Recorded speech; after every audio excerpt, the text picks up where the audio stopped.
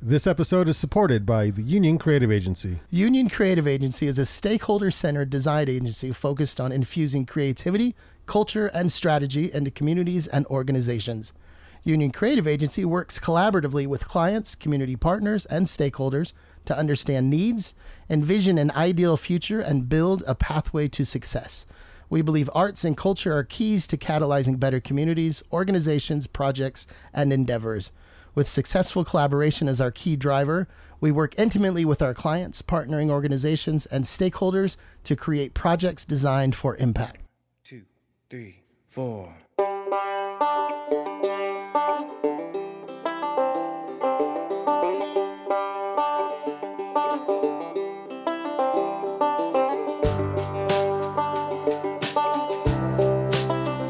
Where arts and culture summits the airwaves, this is the Nine Rails Arts Podcast. I am R. Brandon Long alongside Todd Obendorfer, and we are the Banyan Collective, arts and adventure podcasting since 2010. This episode includes an interview with Jake McIntire of Union Creative and the initial spark behind Ogden's Nine Rails Creative District. Eastbound and down, loaded up and trucking. We gonna do what they say can be done. We got a long way to go, and it's short time to get there. Hey, I'm eastbound, just watch old bandit run. It took us a little while, but we finally got Jake McIntire on the podcast, and I knew he was a large part of the Nine Rails Creative District, but I didn't realize how integral his initial outreach was until this interview. You've seen the people I hang with. I hang with the best. I mean, these are the movers, the shakers of the town. I didn't know. Every day. I would say he is a godfather of the creative community since 2013-ish, right? Obviously, this has been going on longer than that as a whole, but as far as the a little bit more of a focused effort in the particular area, I'm so glad we were able to get him in the trailer. This is about 2 years now. I've wanted to officially sit him down. We've actually had him on one show.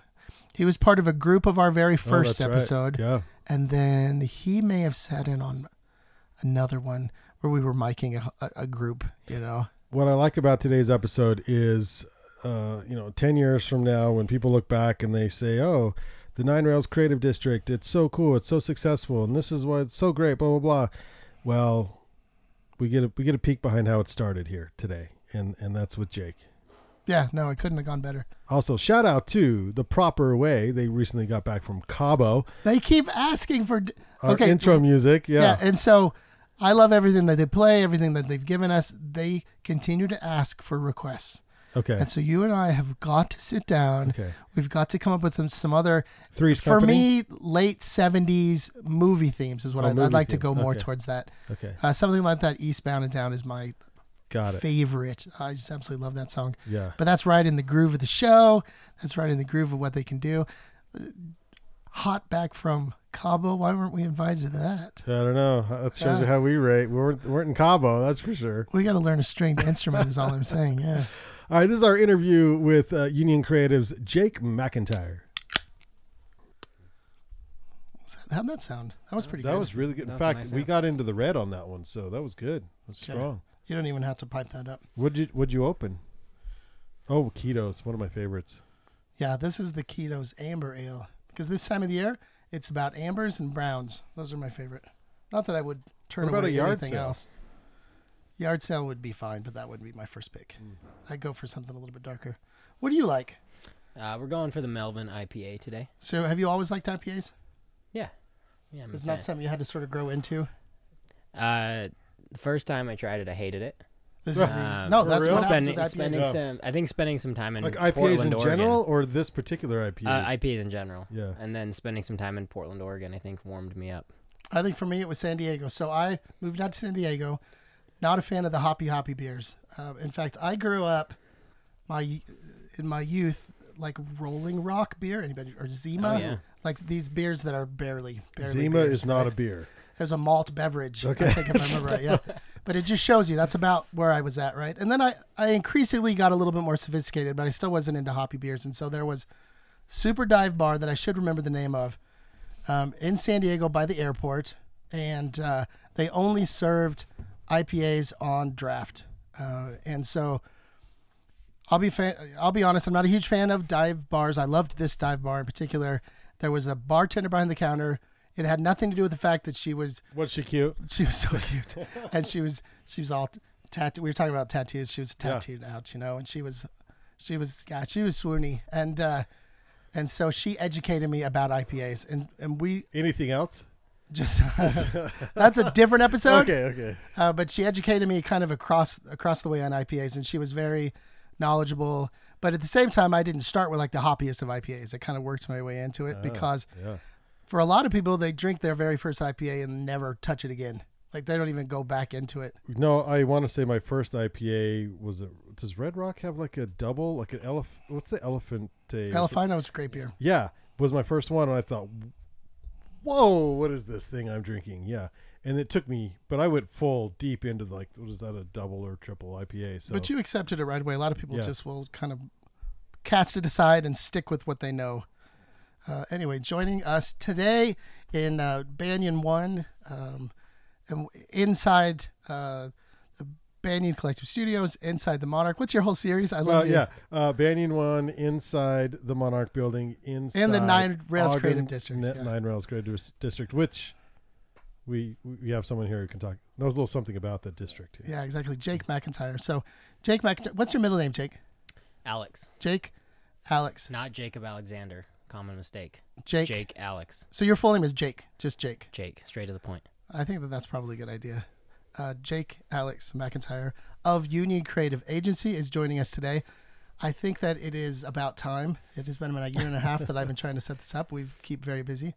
I think now is the perfect time. I think we're at the right place in the story of the Nine Rails Creative District. And so you are coming in to give us a little bit of a backstory, your personal involvement. I'll be honest, and I've said this before, you are the reason that I am who I am in the Ogden arts community. I was inspired by what you do. I didn't know what that was at first. Well, that was a bombshell there, right? Yeah. Wow. I'll be honest, I didn't know what that was at first, but your level of involvement in all things, right? It was one of these things where how do I get to know more about my community, particularly in the arts? Well, the best way to do that is I started joining some committees. That helped a little bit. I started going to public meetings, open houses, these type of things. And then every time at those meetings, suspiciously, they always ask if you would like to be more involved. Yeah, then that's a give me your slippery slope. information, and we would love. It is a slippery slope, but it's a slope that I never considered really starting until I met you. And so this was how long ago now? I mean, this is some time ago, like a couple of years ago, probably 2016, something like that. Yeah, and so. I don't know exactly how to tackle this, and so we're gonna go back towards the beginning. You know what this is, Todd? You know those documentaries and like they show you the end result? Like we have the end result. We have Jake McIntire in the Banyan One in the middle of the Nine Rails Creative District here. We need to and then they go back. How did it all begin? Yeah, back to the beginning. But the beginning was more than a couple of years ago. See, my beginning would be back a couple of years, and then we'd probably say a little, but then we'd have to go back even further than that.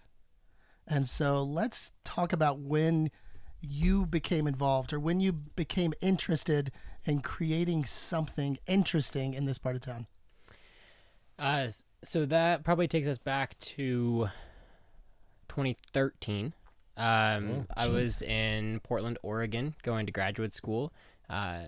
Working on a Master's of Fine Arts in Collaborative Design at the Pacific Northwest College of Art. That sounds so fancy. What's collaborative design? Collaborative design is basically creative problem solving. So they bring a bunch of creative people together, mostly artists, but through their practice in that program, we don't make art, we solve problems. And sometimes art is the conduit through which to do that, but really the program found that artists approach problem solving in a really different way than other people, and so that artists have this unique ability to solve unsolvable or what are called wicked problems. So think of things like climate change, our healthcare system, these things that are so complex that they're essentially unsolvable. So this program is focused on bringing together creative people to try to solve these unsolvable problems. And my emphasis in that program almost immediately became urban theory and understanding the way that communities change over time. That was this sort of problem or this opportunity that I was interested in exploring. Why was that interesting to you? I think for a number of reasons, but one, my undergraduate work was really focused on art in a traditional sense. I did a sculpture degree, and through that work, I started to realize that art had this really interesting ability to connect people and to start conversations, to sort of blur the lines between past, present, and future, to blur the lines between cultures, between ideas, between identities. And that seemed to map in this really interesting way to the way that communities were built. And so I gained that fascination actually outside of the idea of Ogden, just in general, like how do communities change over time? And what is the role of the arts in that equation? And through that process, I started researching communities around the United States, mostly like mid-sized American cities. That sort of seemed like an area or a size of community that I was interested in. And being from Ogden, I knew a little bit about what had been going on in Ogden, some of the kind of growth and transformation the community was going through. So I kind of plugged that into my process and started thinking about Ogden. And it was probably only 2 or 3 months into my program that I got really excited about some of the things that were happening in Ogden. It's funny that moving out of the state made me think differently about this community, but got really excited about some of the opportunities and growth that was happening here, and not sort of growth for the sake of growth, but it seemed like there was some great conversations happening about growth in a different way in this community, and growth in a way that could be more democratized. And that was something I was gaining really a big interest in. So to kind of jump ahead a little bit, spent a few years doing that research in kind of an academic sense. And through that process, I worked on trying to build relationships with the city. Despite the fact that I was from here, I had no actual connection to the city. Who's the first person you reached out to? So the city used to have a much worse website than it does now. We won't place judgment on the current website. We'll say the other one was worse. This is the only one I know, but yeah. So the website was really bad, Yeah. and I didn't have a connection. But one of the great assets for me about the old website was that there was a contact us area where you could just do a drop down to any person that worked for the city. So it said their name and their title, and you could send them an email. So I kind of scrolled through that, found any person that had a title that seemed remotely like I might want to talk to them, and I sent them an email explaining my interest, wanting to talk to them, wanting to learn more. I probably sent 30 or 40 emails to various people around Ogden, and some person in city planning responded to me. And the next time I was out in Ogden, I think for a Christmas break, I got a meeting with him, and he showed me around Ogden. And I remember being introduced to some other people in the city planning office, and they all joked because they had all gotten emails from me. Like, oh yeah, we know who you are. We know you. And so anyway, that grew into a city planning groupie. Yeah. That's apparently what I was. There's really only one. It's like yeah. Apparently it was me. And anyway, that ended up, one relationship led to the next, and was able to connect with the city's new artscape coordinator at the time, Diane Stern, and then the economic development department, primarily with Sarah Mies, and presented my ideas about the ways that I thought the arts could help the development of Ogden in this really sustainable and meaningful way that looked different than how communities typically grow. And I guess I sold them on it, and they let me keep hanging around. I still lived in Portland, was still going to graduate school, but like we were doing conference calls probably a couple of times a week. I was just trying to figure out how I could be involved, what was my place, what role could I play, and we ended up writing a National Endowment for the Arts grant, and we were awarded that right after I finished graduate school. Did you write that, or did you? I wrote it in partnership with Sarah and Diane. Okay. So the three of us wrote it. We got $50,000 to develop at that time an arts hub. So we were thinking really specifically about a campus where the arts could thrive, and it was in this neighborhood, but it was much narrower geography.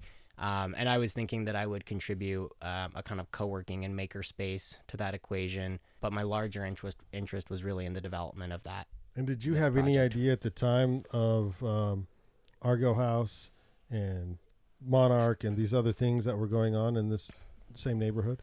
Yeah, so the nature of, I think, the way that my brain works and the nature of the way that my graduate training is you see everything as interconnected, and you really start to develop these kind of long-term visions of change.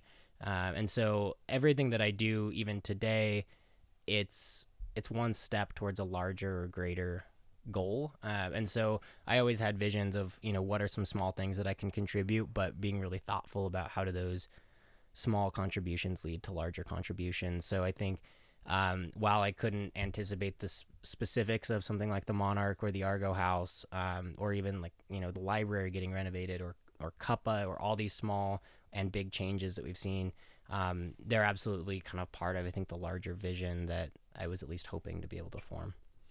I'm glad we got you on board, because I can see somebody with that sort of observational skills and the connection, the idea of, making all these connections. It could go in the way of good or some sort of like supervillain, or what's like a James Bond supervillain that's just plotting the other side, right? Probably some of the things that were already going on in Ogden. Like Vegas style, Yeah. which is a little different from maybe your vision. Yeah, a little bit. Yeah. And so you're still working at this point in Portland. When did you start wrapping things up and heading back to Ogden? I packed up right after graduation, moved back here. And so that would have been when? 2015. Okay. So moved back to Ogden with the intent of buying a house here. And we did that. We bought a house just maybe 2 blocks outside of the creative district.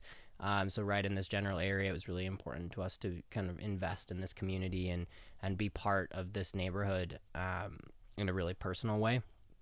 And I came back like early summer of 2015 with the full extent of not just continuing to grow the arts community, but also start a kind of creative co-working space. And that kind of pretty quickly fell out from under me for a number of reasons. But it left me with... I was going to say how, why, but a number of reasons. Okay. Yeah, we don't need to go into all the specifics, but I think the essence there was it just really wasn't the right opportunity at the right time. I think it would actually make a lot more sense now than it would have then. And it just was a lot of work without a lot of return in a way. And so, I put... That's the Banyan Collective slogan. That's a lot of work without a lot of return. That's good. You know what? I feel Joyful returns. I feel like the return is self-satisfaction. It's warm hugs. I'm okay with that. Yeah. Yeah. The monetary side is a little... it's questionable. Yeah. I think the timing's right now. I think that's what... Yeah. I think that's what it is. We were just ahead of our time. That's what it was. Exactly. Yeah. So anyway, that kind of didn't work out. But through that process, I was able to start doing some freelance consulting work, which is stuff I had been doing in Oregon, and was able to create Ogden City's first master plan for arts and culture. And then that was so much fun. I really enjoyed that process, and I decided that I should start a kind of a full-time design consultancy focused on that type of work, not just for Ogden, but for beyond. And so that's kind of brings us to today. Yeah, that's what you have today. That's what you do now is a full-time consultancy. Correct. Thing. Yeah, and I told. So people ask all the time, what does Jake McIntire do? I don't know. You got to talk to Jake. Yeah, I think that was a rule that I set with this interview, right? I don't have to explain what I do. But no, we can take a stab at it. We can see where it goes. I do know that you consult. I know that you use Post-its. I do use a lot of Post-its. Oh my gosh, all the Post-its. Yeah. Do you have stock? I should. Yeah. Yeah. And they all do represent different things. I've been to yours. I've been under your command on some of these meetings, and they're brilliant, but they do involve Post-it notes. They involve large rolls of paper. They do. I think it helps Markers. with that overall. Markers. There's so many markers. There's often Play-Doh.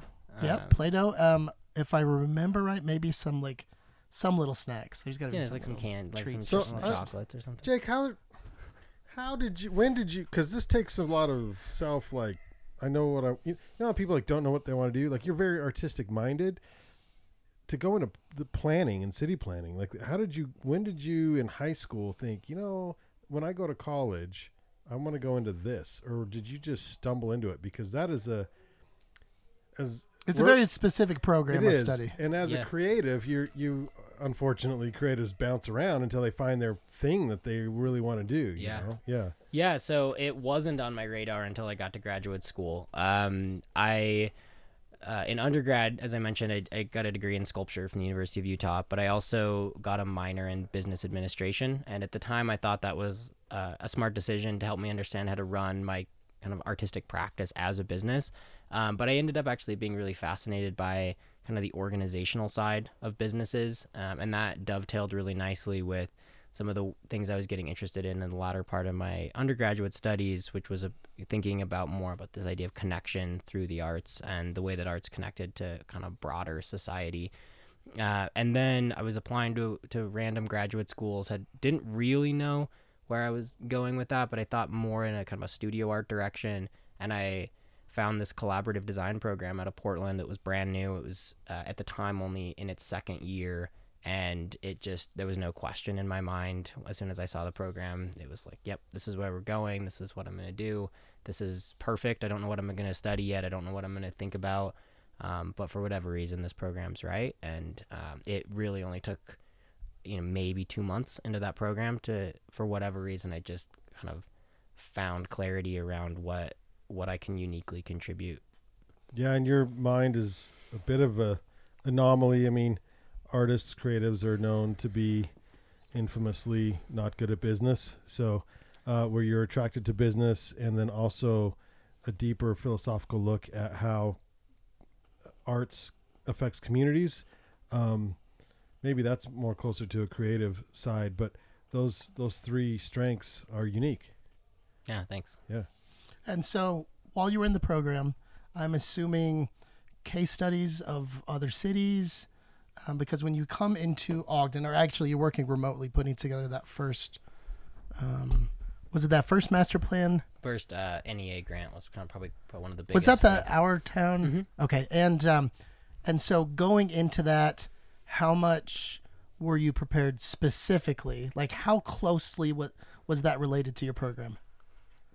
It was really close. My graduate thesis was essentially about Ogden. Oh, wow. And so, yeah, I should probably dig that up someday. That's see what I awesome. was thinking about. Yeah. But yeah, my graduate thesis was specifically about the transformation of not just cities in general, but really specifically Ogden, and how some of what we're experiencing in this community might be related to other places outside of this. But I was really interested in taking kind of a deep dive into the community of Ogden from an academic perspective, which was a really fun exercise in a way. And I was able to kind of develop this theory, which still guides me in all my work today, which is that as communities change over time, the more people that are involved in that transformation, the better the end result works for those people.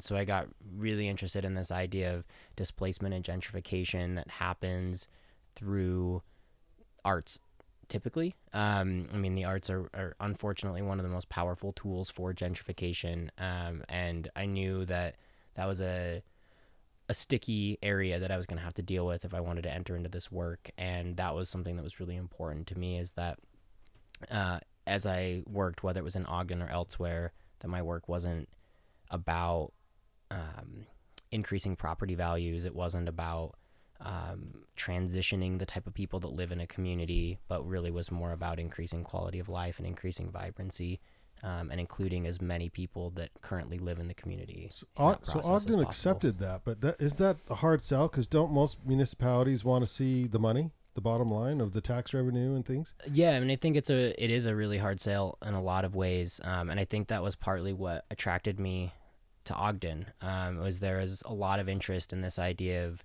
kind of growth for a greater good, and a more mindful approach to thinking about how do we develop our communities, and how do we not just create impact for me, but how do we create impact for sort of us and us in the long term. So I've talked about before in other capacities that my work is really I think, beyond my lifespan. The work that I'm interested in is not about how do I increase a situation or better a situation that I might engage with, but more is about how do we build this community to be more sustainable, more vibrant, healthier for the long term. That might be several generations from now, but I think these processes are really slow, and these small actions that we take on a day-to-day basis, I think, stack up to make really big change over time.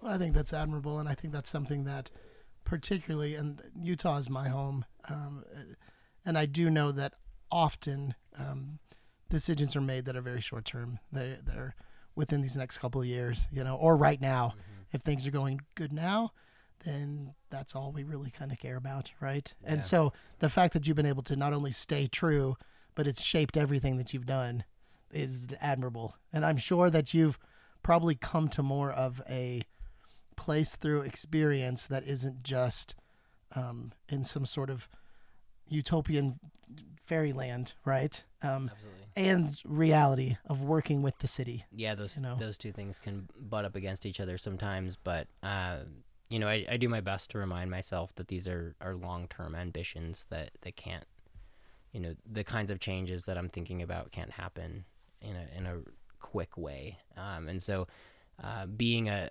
former maker, I have this instinct to want to see instant gratification. Yes. And I've had to really train myself to work away from that, but I have to find ways to find instant gratification as well. Thinking about things like the Painted Crosswalks project or the Rachel Pohl mural that is now where Platforms is, some of those kind of projects that I helped instigate here early on. Those are kind of ways of me finding a more instant gratification, ways of me being able to kind of test some of the theories that I have, ways of me being able to see an idea through, because I really do believe that most of what I'm thinking about is stuff that I might not ever see. So you've got to find that balance. Oh, absolutely true. Kind of talk to us how that Rachel, what's her last name again? Rachel Pohl. Pohl. I always mispronounce her name. Mural came together. So in this, coming fresh out of school, still in academic mode, which is something I maybe should get back to a little bit more. But really thinking in this kind of heady perspective of what is the site within this community or within this specific neighborhood that might have the most impact, right? How can we sort of theorize based on all the available spaces, which place has the most impact? And for a number of reasons, I felt like that site at corner of 25th and Adams had a lot of really interesting qualities that would enable us to not just put some paint on a wall, but it would actually enable us to rally a community together and would enable us to build some momentum around something. So, there's been a lot of murals that have happened in Nine Rails, but I think that one in particular catalyzed some really interesting action, and that was the goal. So it kind of started out with this idea of wanting a mural on that specific site. Reached out to the property owner, Thane Fisher, who also developed the Monarch, and he was open to it. I just had to find the money. He was willing to let the space be used. I reached out to a lot of artists and unfortunately kind of struggled to find an artist who was ready to take on that kind of project. And it actually happened that local artists. Yeah. At the time, I think right now it's easy for us to think about how vibrant our arts community is. But I think back even just to, that was, I guess, 2015. Our arts community was a lot more segmented at that time, so it was really hard to find emerging and up-and-coming artists. And I knew of a few, and they weren't interested in the opportunity. And She's Dope Too actually had a show with an artist they had worked with, Rachel Pohl, at the Parlor. Those of you some of you might remember the Parlor. The Parlor's for sale right now. The Parlor is for sale. Yeah. And it's got a nice history upstairs. Yeah. It's a beautiful space. But Rachel Pohl is an artist based out of Montana. Anyway, she had a show there. I loved her work. I felt really connected to it. I felt like it was the right opportunity. I approached her, and I think, her first response was no. I'd never done a mural. So I pushed a little bit, and I think she had said the largest mural or largest painting she'd ever done was about 24 by 36 inches. Yeah, that's a step up. So, for context, this mural is over 900 square feet of That's really painted big. space. But for whatever reason, I talked her into it, and she came and did it and did an awesome job. And now I think we have kind of a little bit of a rallying point in the community around that space. And why do you think, this is kind of a follow-up to that, why do you think after 4 years that mural let's be honest, in this neighborhood has virtually remained untouched? I mean, I think that speaks volumes to all the decisions that came after and everything that's happening now. Yeah, I mean, I think just being on that site every day, even to weed whacking the site and priming the wall and everything, there were so many community members, not like the active community members, but I'm talking about the real people that live in the community, right? Like real people walking around the neighborhood who came up and talked to us, offered to help, offered support in some way, whether that was contribution of time, contribution of supplies, contribution of popsicles. It was the middle of July, or just like kind words. There were so many people that were really excited about that. I think we ended up with well over 100 volunteers on that project, and I would say a large number of those were like people that lived within probably 2 blocks of that site.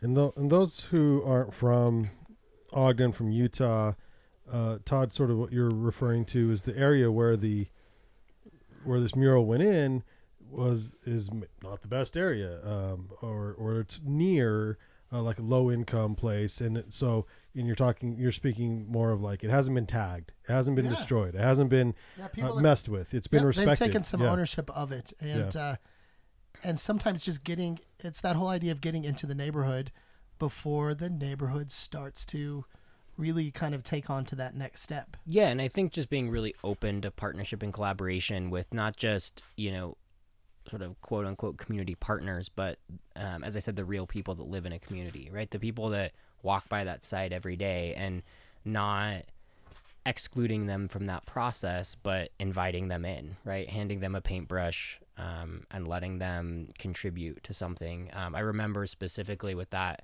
mural, if you look at the kind of the west wall, there's a purple heart that's painted on the mural that doesn't totally contextually or aesthetically fit with the design. But it was a moment where this woman that was walking by from the neighborhood wanted to contribute, and that's what she felt like she wanted to contribute. And Rachel was really good about letting that happen. And that's still a part of that mural today. And it was, I think just giving that flexibility. Sometimes I think in this kind of work, people can approach it as, I'm the expert. This is something that I have thought a lot about. This is something that I do for a living. So I'm going to bring my expertise in and everybody else must follow. And I think that's just absolutely the wrong way to go about it. I think we all have ideas, but we have so much more to learn from the people that actually live in a neighborhood than I think most people give credit for. I would point out that as one of those, extremely important steps in the whole process is that mural, right? What else do you see as some other of those hurdles / victories over the last several years, and ones that might be going on right now? Yeah, so I think really big wins that we had, Cuppa for me is actually a great win, or a great step in the right direction. Being able to have this space that is designed as a cafe for creatives is absolutely wonderful. I think that the Argo House is an important step in the right direction, absolutely. For those of you that don't know, the Argo House is kind of a creative workspace focused on providing office space and event space for creatives, mostly sort of like cleaner creatives in a way than might fit down at the Monarch. So a lot of like kind of graphic design, fashion design, writing, photography. And then we don't need to get into what I do, right? Cleaner creative. Cleaner I like this term, creatives. cleaner creative. Yeah, I like the fact that insinuates that Todd and I are not so clean. Not so clean. I've actually outright called you a dirty creative. So. Yeah. And then you can't overlook the Monarch. The Monarch is such a massive step in the right direction. it embodies this idea of collaboration and partnership. And, both the Argo House and the Monarch do something that I've felt like has needed to happen for a long time, which is give a physical gathering space and a visualization of our creative community. I think our creative community is so much bigger than we realize that it is. It blows my mind that I've been this active in this work since let's say 2013, and no kidding, at least every 2 or so months I meet some new person in the creative community here that's an awesome artist, awesome designer, has maybe just moved here, maybe has been here for a long time, and is trying to find their place. And so I think things like the Monarch and the Argo House help to codify us as a community and give us some rallying points. I'll promote us a little bit. I mean, when we started Van Sessions, I had no idea there were that many musicians in Ogden, and they just keep coming. And we've been doing this for 2 to 3 years now, and it's like we keep getting new artists from 4 years, 4 years now, and we keep getting these local artists. And I think to myself, how would anybody know that these artists are even here? Like, nobody even knows. And so at least if you go to every bar and every corner and every night, and categorize all of them, you'll find them all. Yeah, but then even then you're still going to miss some, right? Yes, and I think that's what's incredible about some of the programs that are happening right now, like Van Sessions, that really help to give an identity to us as a community. And I think the creative community here in Ogden, we still have fractures, we still have disconnects, we still have different groups that are connected with different groups. But when we compare it to where we were just a few years ago, I think we're moving in such a wonderful direction. I think we uplift each other in such a great way. And so it's pretty amazing to have kind of watched this transformation and been able to, I feel like, maybe kickstart it a little bit or catalyze it a little bit, and then sort of watch people take hold of what that means. I mean, there's so much of what's happening in this neighborhood that I've had nothing to do with, and that's probably like the most exciting thing for me, is seeing all the awesome things that everybody else is doing. But for the record, because now I'm curious. Yeah. What was your role in the Nine Rails Creative District? I mean, how much of that will credit you will history look back and say, well, if it wasn't for Jake, this wouldn't have happened? I mean, I hope I've played an important role in that. Absolutely. I think that people like Sarah Mees at Ogden City deserve every bit as much credit. I think maybe it was a vision that I had, but without other people like Sarah and like Diane at Ogden City getting bought into this early and doing what they could from sort of the city government perspective, we wouldn't be where we are today. And then without private business owners, without property developers, without community members all kind of coming together around this idea and getting excited about it, then none of it would really matter. But who started the idea? I mean, I hope there's something from me there. Yeah. And then is Ogden a playground where you can look at how it worked and then take what's happening here to larger cities or even states? I think while none of this is about that, I think there's absolutely some really great lessons that other places can learn from what we're doing. And part of what I do through Union Creative Agency is hopefully try to spread some of that message. I think that what we've done here is actually incredibly unique. We've approached this creative district in a very different way than most places have.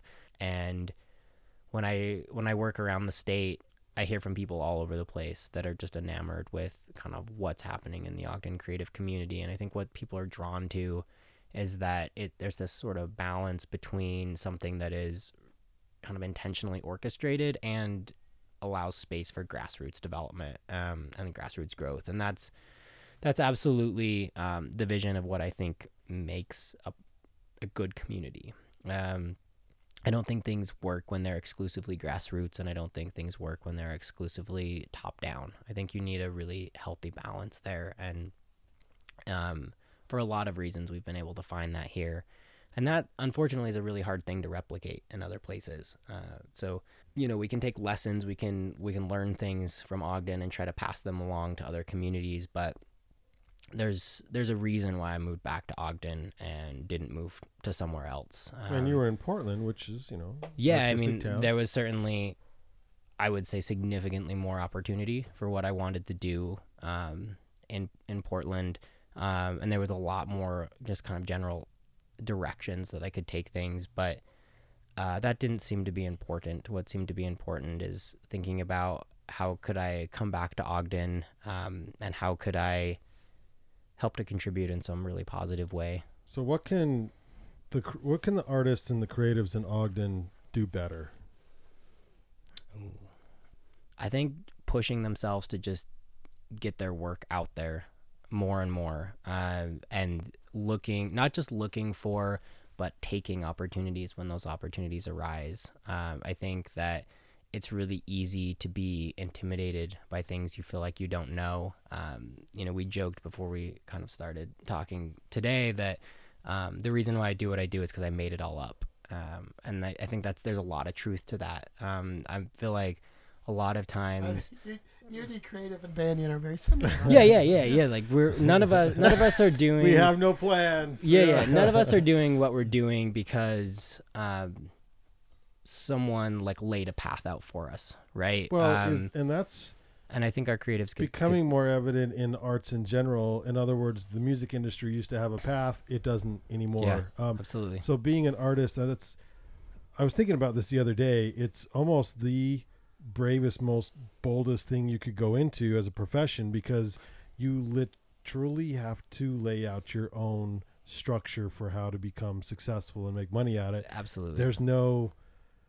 It's changing so much, where there used to be able to just go be an actor or whatever. Like anything you want to do, it just changes so much now that absolutely there's no direct line. Yeah, and I think that's an interesting challenge for people. I teach at Weber State, and that's a kind of a message I try to share to my students, is that there's absolutely real job opportunities coming out of the arts, coming out of having a creative skill set. I would argue that creativity is the most important kind of attribute that you can have as a human, as we look forward into our cultures and our societies. But the challenge there is there's no answers to any of it.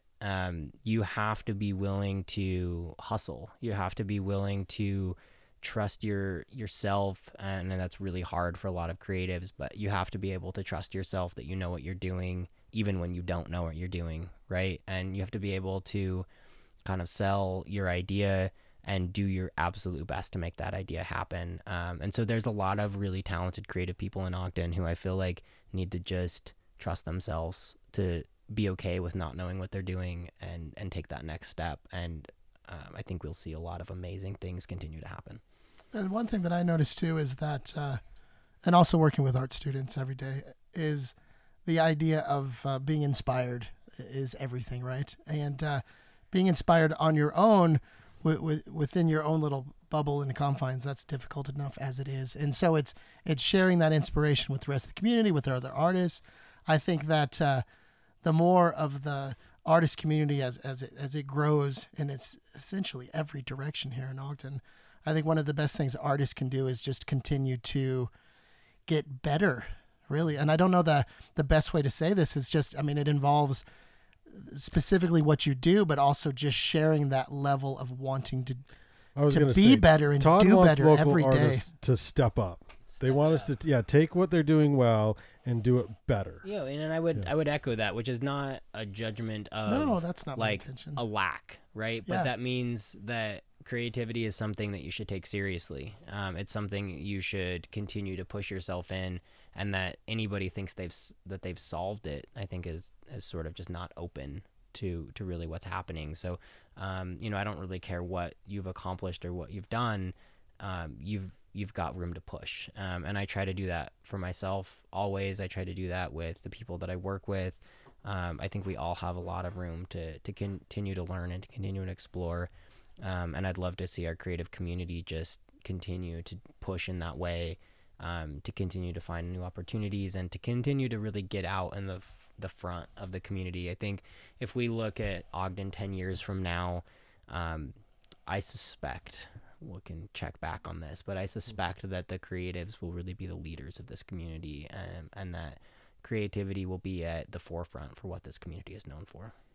And can you help with that through Union Creative? Like, this is your plug time. So, where can we find you? Where can we follow you? If people want to listen to this podcast, like, well, that's Jake's a great guy. Let's get involved. What can Union Creative do for creatives and artists? Yeah, or businesses. Or business. Yeah. So locally, a lot of the work is really focused on, and when I say locally, I mean Ogden, focused on building up our kind of sector as a whole. So it's more work at the kind of the high level than on the one-on-one level. But I'm always supportive of and always willing to grab coffee or whatever with a creative that's at a point where they feel like they need to take that leap. I'm always happy to do that. Always happy to help uplift people, connect them to opportunities. We have an incredible amount of opportunities in Ogden to help creatives thrive, and I love being able to help people get into that. The work that Union Creative Agency does hopefully continues to focus in Ogden and continues to grow in Ogden, but we also do a lot of work throughout the state, and really are thinking about how do we help to spread some of this great energy that we've built in Ogden throughout other parts of the state as well. So, because I think as Ogden grows and as the rest of the Wasatch front and back for now grows from a creativity standpoint and arts and culture standpoint, it just looks better for all of us. And that's really what it's focused on in a way. I like that you pointed out the idea of meeting with anybody. And I think that that's one of the things that we can all do. I remember a time, well, right now I can't really remember a time when I didn't have a full calendar and meetings and committees and all these things. But there's always time for me to fit 30 minutes or an hour onto my calendar to meet somebody at the Cuppa or on campus or anywhere, or in the trailer, right? Here in the studio, to just kind of talk about getting more involved. And these are the questions that do come up every now and again. I love that it's coming up. I would like for it to come up even more often, right? Yeah. Because people are so approachable. I used to say this, and it still applies in the outdoor community, right? In that world, somebody who has never done a certain activity ever, right? Maybe they're new to the area, or maybe they are of a certain age and they're just at this point embarrassed that they can't do these things or whatever it is that community, the art community, are so similar in the fact that they're so inviting to sharing what they know or to sharing the gear that they have. I mean, heaven knows I don't buy gear because, well, first, I'll be honest, because of Brandon. You're welcome. Yeah, exactly. But meaning that the community, unless it's something I do every day, it's one of those sort of shared community environments, right? Down to the gear on their back, essentially. And so to answer your question that you gave earlier, what can people do? I think reaching out of that little shell, getting a little bit more involved, being, now's a chance to get really involved. But even if you went to an occasional open house, right? Yeah. This was one of the reasons why I started to go to a few of those meetings back when, is because it wasn't necessarily that fear of missing out on something, but it was that I don't know what's happening, right? All this information isn't making it to the paper if I get to all the articles in the paper, right? Yep. But most all of this information is out there. I don't even think you have to dig. You just got to ask around a little bit. You just got to be open to it. And just one kind of quick thing on that idea of finding people to support you and finding people to talk to about that kind of work as you're wanting to expand or wanting to grow what you do. I think one of the things I've tried to do for myself when I've been at those points is try to email a new person every single day and tell them who you are and tell them why you're interested in talking with them. This is something I've done at a few points in my life over several months at a time. And you send a lot of emails and you get a lot of not replies, or rather you don't get a lot of replies would be the proper way to say that. But those people who do reply could really end up changing things for you in an unexpected way. You got to put yourself out there. You got to put yourself out there. You got to hustle. We talk a lot about in the arts and creative industry about we got to reach the people. How do we reach the people? How do we reach the people? And then the flip side of that is, as an artist and a creative, you need to reach out. You got to be doing the reaching. Yeah. They're not going to find you. Nope. Yeah. Well, this is fun. Good point. Yeah. Yeah, we could keep this going forever. Any last thoughts? Ooh, I don't know. Well, he's got a million. You know, it's Yeti mating season in Portland, outside of Portland. Oh, is it? Yeah. Is this a thing? I saw. Yeah. Really? I posted about it. It must be How a long thing. did you live up there?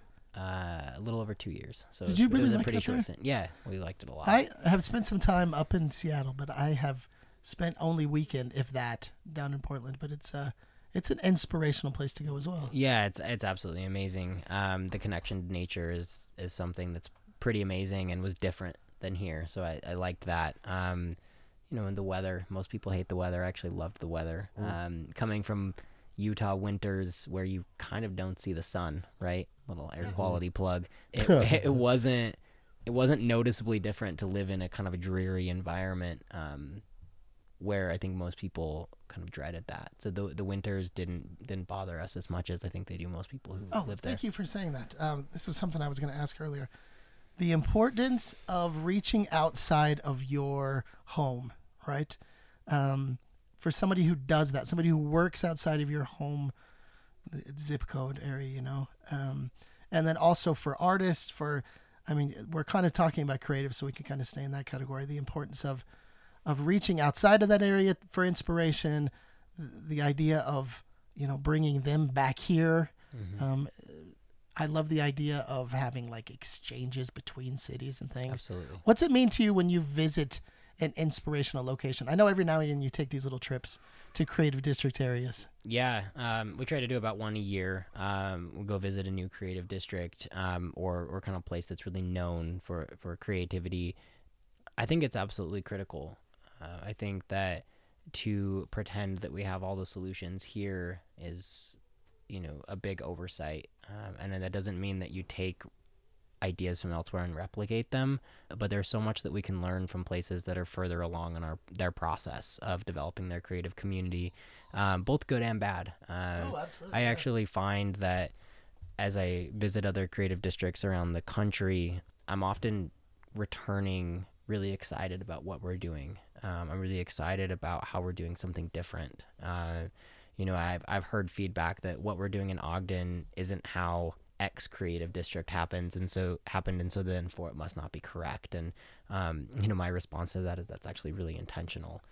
We don't want to mimic what other people have done, because I would argue that nobody has done a correct creative district. And I'm not saying that we're doing that, but I'm saying that we are pushing the boundaries of what that looks like a little bit. And so sometimes when I'm visiting places, it is for inspiration, but it's also for cautionary tales. It's thinking about what did they overlook? What were the unintended consequences that they sort of made happen that we can be thinking about now to avoid? Is there anything happening right now we should know about?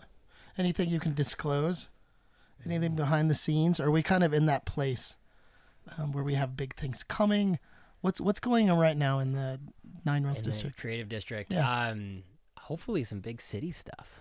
Big city meaning large projects from Ogden City. We'll see where that all shakes out, but we have a bus rapid transit line that will connect the downtown transit hub where the front runner is up to Weber State.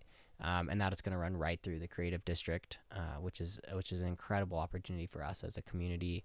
So let's talk about that just for a second. Yeah. Let's talk about that BRT, because a lot of people don't even know what that is exactly. Bus rapid transit, in case I forgot to say. And there's a lot of BRT. It took actually, I think, my second meeting before it's like, guys, what's a BRT BRT stand for? Yeah. And then this was a long time coming, and then the decision, and a lot of these decisions with this BRT in particular, let's be honest, kind of outside of Ogden's hands.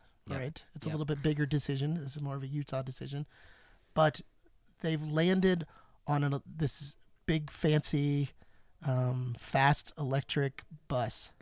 Yeah. Right. Yeah. As far as I understand it, that's the word. That's quicker than the buses we have now. Yep. Dedicated lane, I think, through much of it. It's going to take us from the train, so from down in the station to Weber to eventually to the hospital, right? McKay as well, I believe, yeah. And because of that, a lot of, let's just be honest. I mean, there's going to be a lot of construction once that starts, between those two areas. Essentially, it's going to go. Which street is that right in front of it? What's that cut up? Is that 22nd? Yeah, I think it comes up 23rd, actually, if I remember right, and then cuts across Washington Boulevard. Then we'll cut up 25th Street and work its way to Harrison. And then I heard for the first time, I think it was a meeting last night, as far as the stops go. So we're going to have a stop. What's the one down? It's going to be in front of the Egyptian. The Egyptian Theater. And it's going to be a center lane stop. So if you can envision that.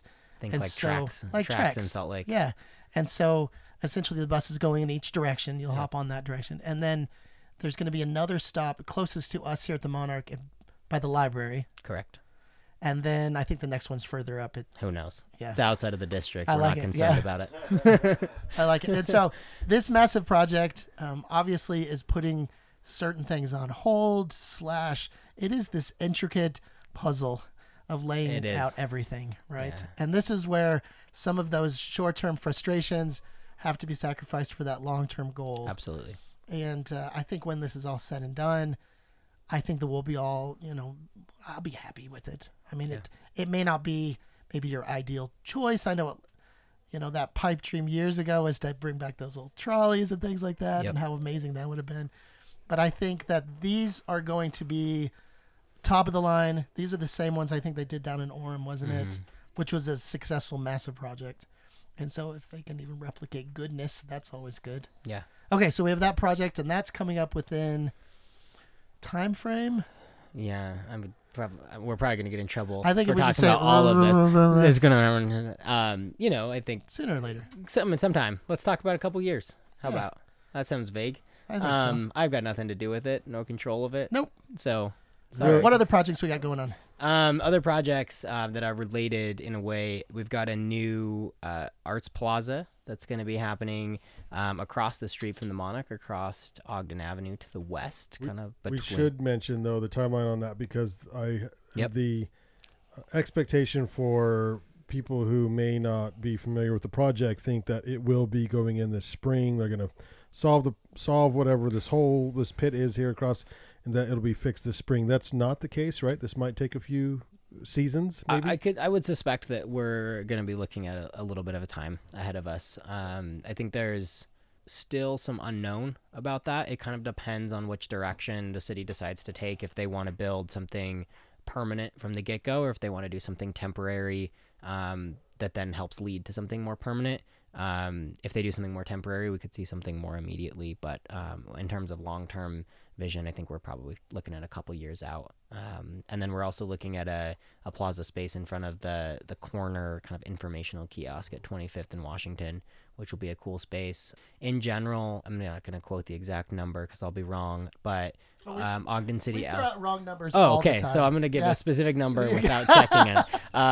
Ogden City this year allocated, let's just call it $461,324 to public art in the community, which is definitely a wrong number, but it's somewhere in the several $100,000. I think about $400,000 to $500,000 in public art got set aside this year. So we're going to see some really massive improvements in our public arts kind of collection.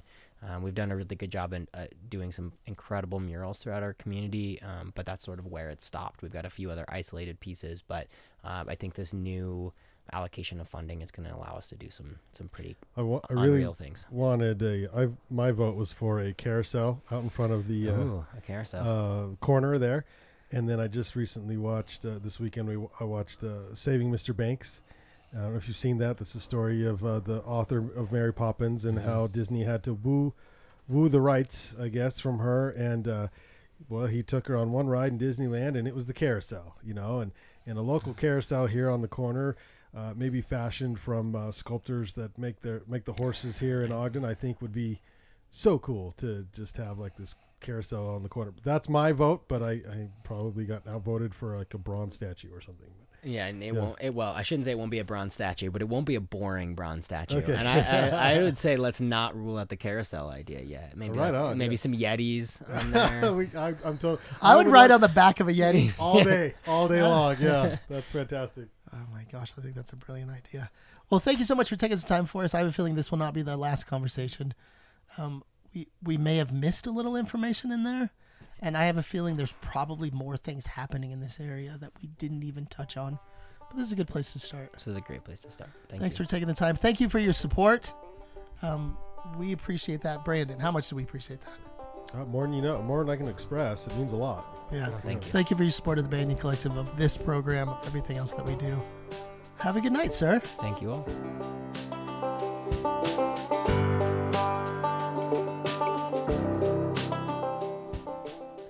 All right, put a bow on it. That is a wrap for episode 22 of the Nine Rails Arts Podcast, produced by the Banyan Collective, arts and adventure podcasting since 2010. Do not miss an episode of the Banyan Collective's Nine Rails Arts Podcast as we explore what it means to be an adventurous creative here in 2020. Hear the stories of Ogden's new Nine Rails Creative District, including those of the district's epicenter and home of artisans, designers, and creatives, which is the Monarch Building. Follow the Nine Rails Arts Podcast on Facebook, also on Instagram at the number 9 for Nine Rails. For more from the Banyan Collective, simply search the Banyan Collective on iTunes, Spotify, and YouTube. This week, we'll leave you with a little something from our van sessions, as recorded live during Ogden's first Friday Art Stroll here at the Monarch Building in the heart of the Nine Rails Arts District. This is Vincent Draper and the Coles.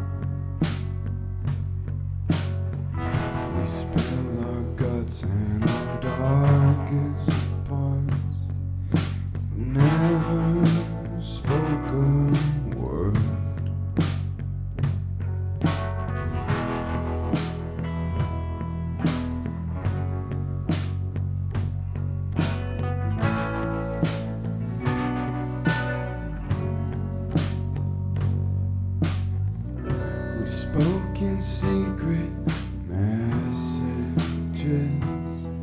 sending glances across our dreams. We were fluid in foreign tones with no written histories.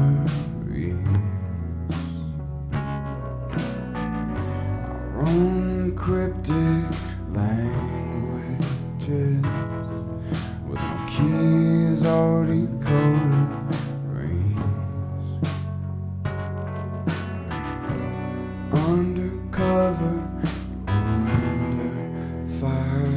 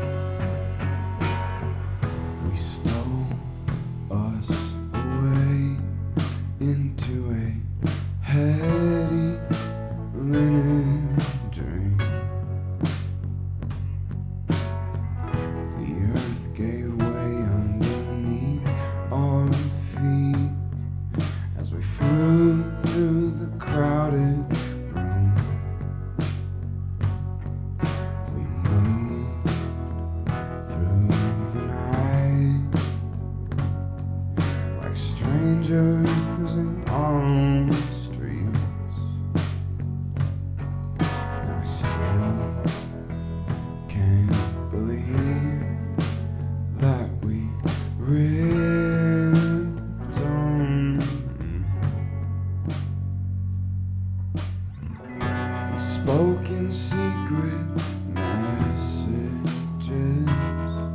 sending glances across our dreams. We were fluid in foreign tongues with no written histories. Our own cryptic languages with no keys or decoder rings. Undercover, under fire.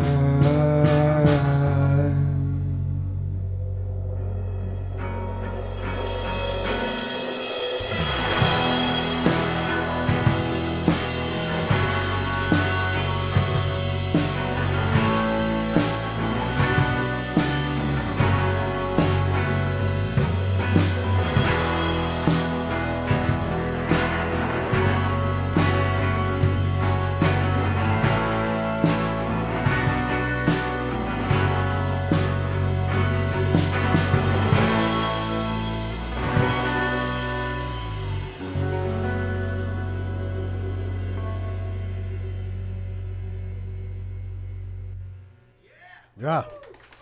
Nice. Thank you. Vincent Draper and the Coles right here on Van Sessions live at the Monarch on Ogden's first Friday.